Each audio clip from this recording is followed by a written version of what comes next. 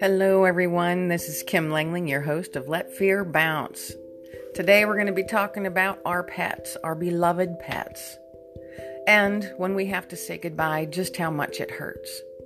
But it doesn't have to hurt forever, and we never lose that love for those ones that we've had to say goodbye to. So grab a cup of coffee, sit back, and relax, and let's remember with incredible love those pets that we've had to say goodbye to, and welcome with open arms those new ones that we bring into our lives.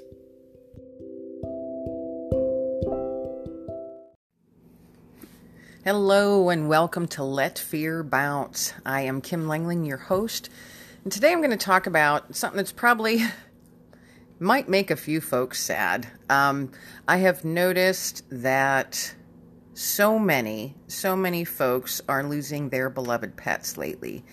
Actually, over the last 3 or 4 months, many have lost their beloved pets. And myself, I went through that a couple of years ago, and it's so crushing. It truly is very crushing. It just rips your heart apart. I know with my circumstance, my old guy, his name was Digger. He was a Lab Shepherd mix. He was a big boy, 105 pounds, very tall, very long and lean. And to my way of thinking, the smartest dog I've ever met. And the best companion, the absolute best companion. Now, I live with anxiety at times, and my old guy, he knew right when to come. Actually, he would come to me and nudge me even before I realized that anxiety was creeping up on me. Our pets are so much more than a dog or a cat or a hamster or a rat or a snake, whatever pet that you have that you just love with your whole heart. They become a part of the family. At least that's how I feel it should be. And any animal that has been in my life has become a part of the family. And at times I think they rule the house, it seems. Their quirky personalities, the way they act, the way they tell you things, the way that they're there just to protect you or to comfort you. My goodness, the tears that fell on Digger's fur over the 14 years that he was in my life. All of the stuff that he put up with from his human mom, and all of the joy, all of the amazing joy and laughter that he provided to me. I think that when we lose a pet, our first instinct is guilt. And I think that that's part of fear. It's an offshoot of fear.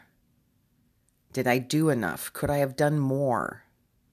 Should I have taken him to the vet more? Should I have had that surgery? Should we have tried meds longer? I had to remind myself over and over again the last 6 months of my Digger's life that it was not about me. It was about him, his comfort, his happiness, and his life, his quality of life. And the last 6 months, he went downhill just a little bit more each day. And it was so heartbreaking to watch. And I could tell that he was tired. He was just tired.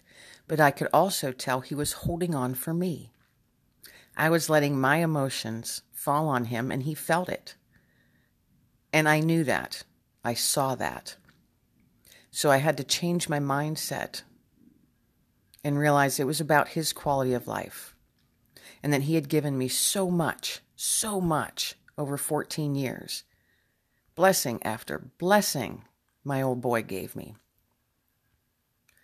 So when the day came, I was fortunate enough to have the vet come to the house. And he went gently. He went gently on a wave of love. I was laying on the floor with him, whispering in his ear that it was okay to go, and that his mom was going to be okay, and that he had done such a phenomenal job. He did exactly what he was meant to be doing while he was here on this earth, and that I was so blessed by him.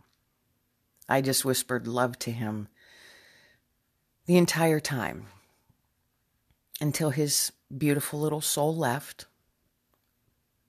And of course, I sobbed and cried. My daughter was with me, and we were both devastated and crushed. I was crushed for 3 months. I cried every day. Every day. And then it got a little easier. And it does. It does get easier. Is the hurt still there? Yes, it is. But then I also had to change my mindset on that. I had to quit remembering and focusing on those last days where I was so incredibly sad, knowing what was coming. I had to focus on the 14 years that he had been with me and all of the fun we had and the walks we took. My goodness, we walked miles and miles together. And his way of telling me when he wanted his treats or when it was cuddle time, same time every night, same exact time every night. He would come up and say, "Stop whatever you're doing, Mom. It's time to snuggle." Those are the things I had to remember to focus on. All of those beautiful moments with that beautiful dog. And it is hard. And I'm certainly not trying to downplay anyone's grief. I'm just sharing my story, my journey through it. It was 5 or 6 months later. I was driving to work, and all of a sudden, I had this thought in my head. It was a bit of a whisper, saying there's a dog out there that needs you. And I thought to myself, no, can't do it. I can't do this again. I was crushed. And it was only 5 months ago. I was absolutely crushed. I can't do it again. That thought would not leave my head. There's a dog out there who needs you. So I got on the computer and got on to the local Humane Society to see what dogs they may have available there. There was one, just one, on that particular day. Very unique looking dog.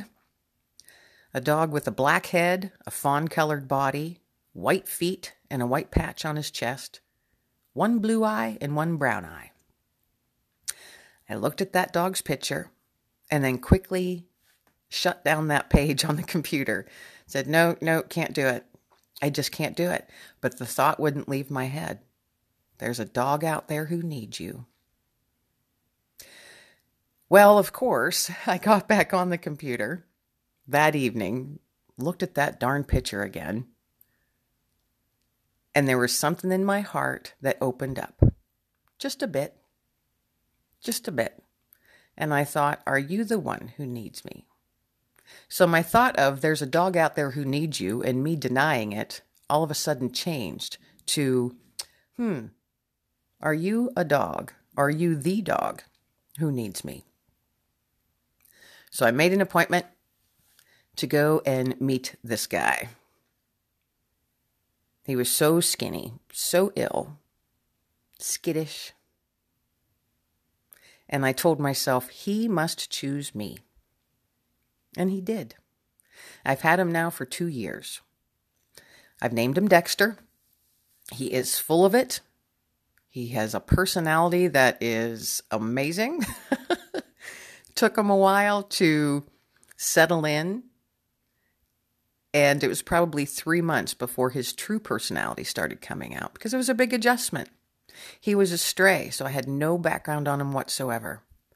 He was very skittish, so I think that maybe he had been neglected or abused at one point. But none of that would ever happen here. So now he is settled in nicely. He keeps me on my toes. And have I lost any of what I had with my Digger for 14 years by bringing a new young guy in? No, I have not. I still think of Digger almost daily. What I have to try and not do is compare, because they are two completely different dogs. Completely different dogs. Whole new personality. And it's a whole new life. I firmly believe in adopting dogs, so I'm so thankful and blessed that I was able to find Dexter. I think I was drawn to him. I think I was nudged towards him, and he was the exact dog that I was supposed to have living in my realm. how blessed I am to have him. So folks, when your hearts are hurting, and so many of yours are hurting right now, know that it will soften. That hurt will soften. And if you're able to, let your heart open just a bit when the time is right for you to let another fur baby into your life, because they add so much. Is it a pain sometimes? Yes. Do you have to make all kinds of all kinds of plans to put in place if you want to go somewhere or take a trip or something? Yes. Vet bills? Yes. There's expenses? Yes. But I sit there and look at it as it's just part of life. It's just part of life, and they're part of the family. And the joy and the comfort that they bring for their short lives is so much more than what we would have if we didn't have our beloved pets with us. So take heart, people. All of those who have lost their beloved little pets, their fur babies. Take heart. The hurt does soften. It does soften. And just think, there's another sweet soul out there who just might be waiting for you. Everyone, take care. So be well, stay well, and be blessed.